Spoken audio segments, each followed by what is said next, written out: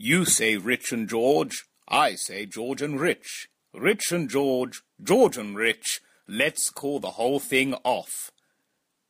Please.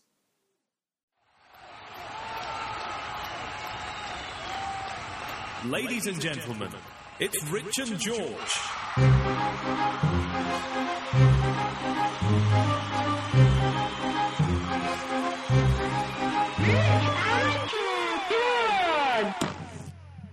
Hello and welcome to the podcast. This is quite a drunken podcast as since we recorded the last ones we've continued to drink and it's currently about 20 to 4 in the morning. So hello Rich. Whoa, hello. Rich is a bit spaced out. So we thought that we would bring up the concept of tribal stupidity. Rich, do you know what this means? I believe you're talking about the group stupidity of just idiots. The rise of the idiots, if you will. To quote Dan from Nathan Barley. Cool. Oh, yeah, I like it. Good fucking cultural reference. Yes, so this took me back to when I was at school, and people had this thing where they'd say, "Can I lend this? Can I lend that?" If they needed to borrow a pen, they would say, "Can I lend this?" And I was reminded of this when I recently was looking on Facebook, and someone from the local group from where I'm from said, "Is there anyone who can borrow this to me because X, Y, and Z?" And I thought, they've still got it backwards.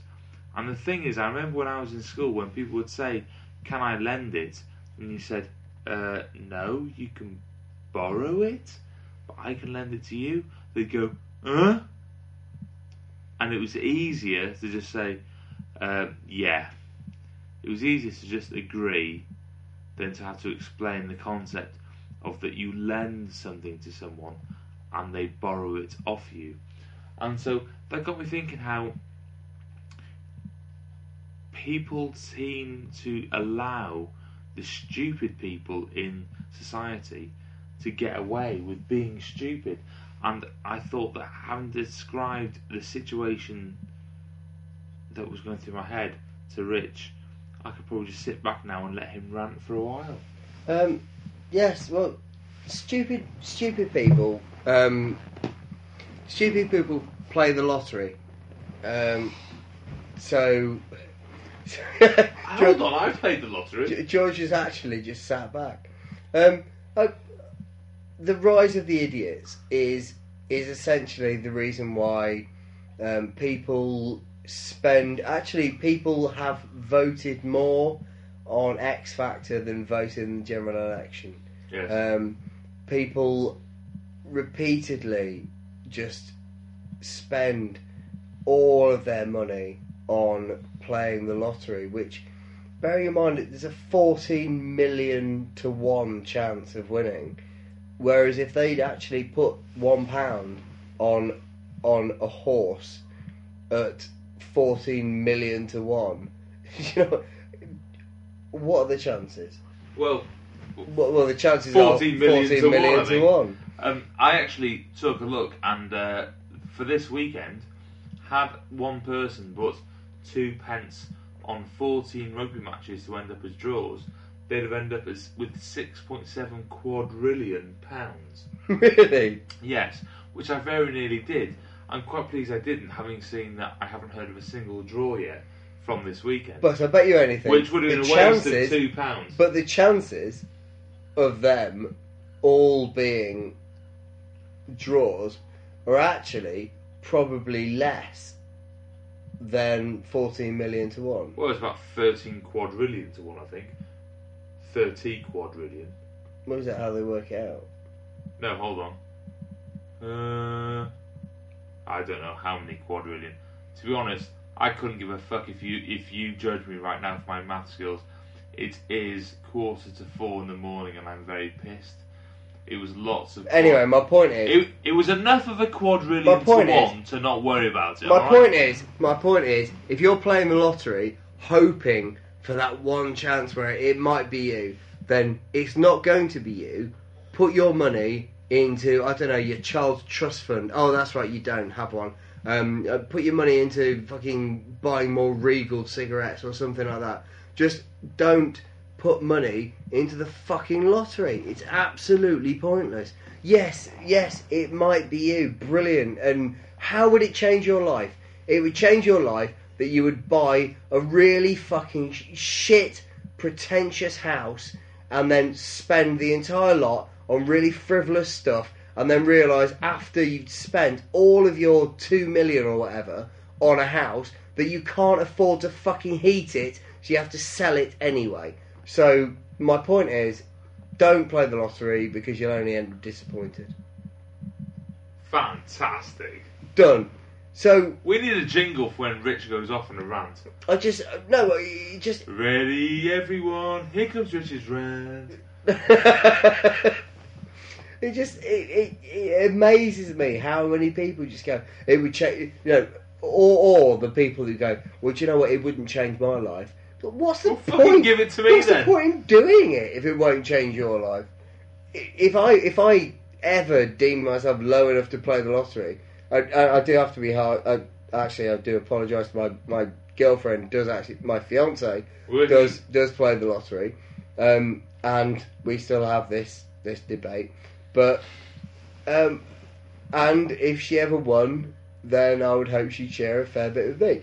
But I'm so confident that she won't win that I am going to put my flag to the post and just go, just fucking don't play the lottery.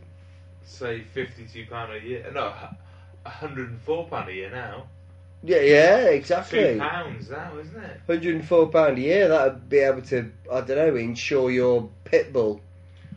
Actually, or whatever hunting dog you use to, you'd be able to insure it from busting a joint or whatever. But isn't it £208 a year now because of the Wednesday and Saturday?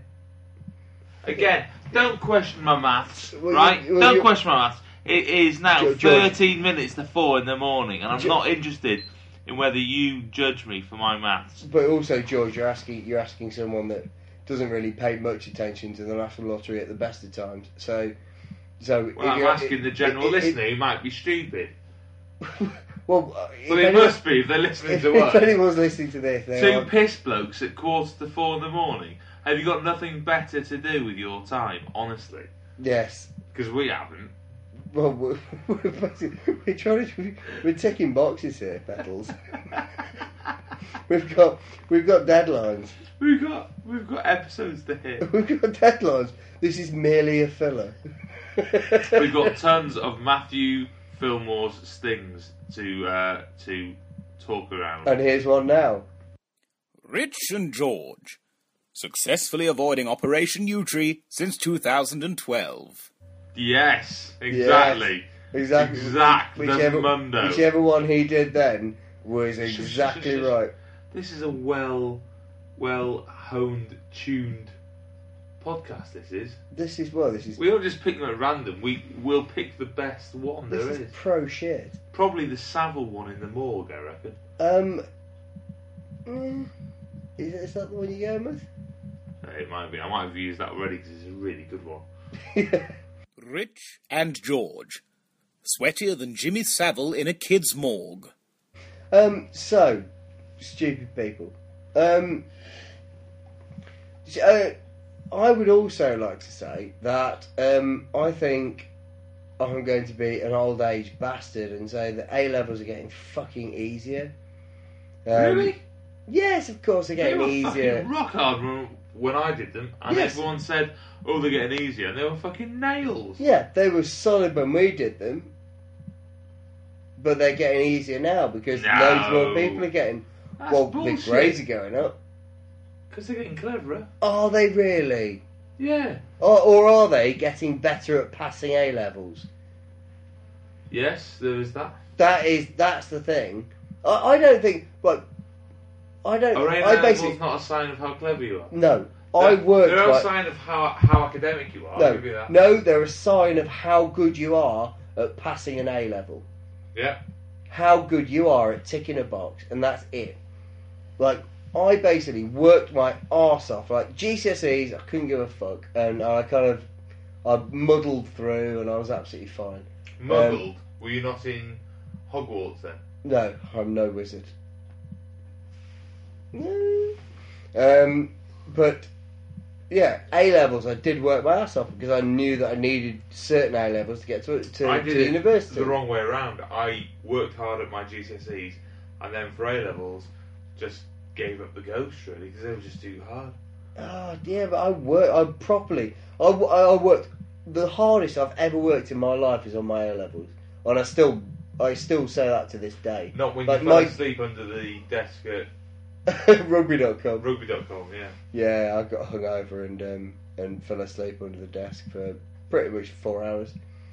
I also did the same at Somersault, if anyone's listening from Somersault.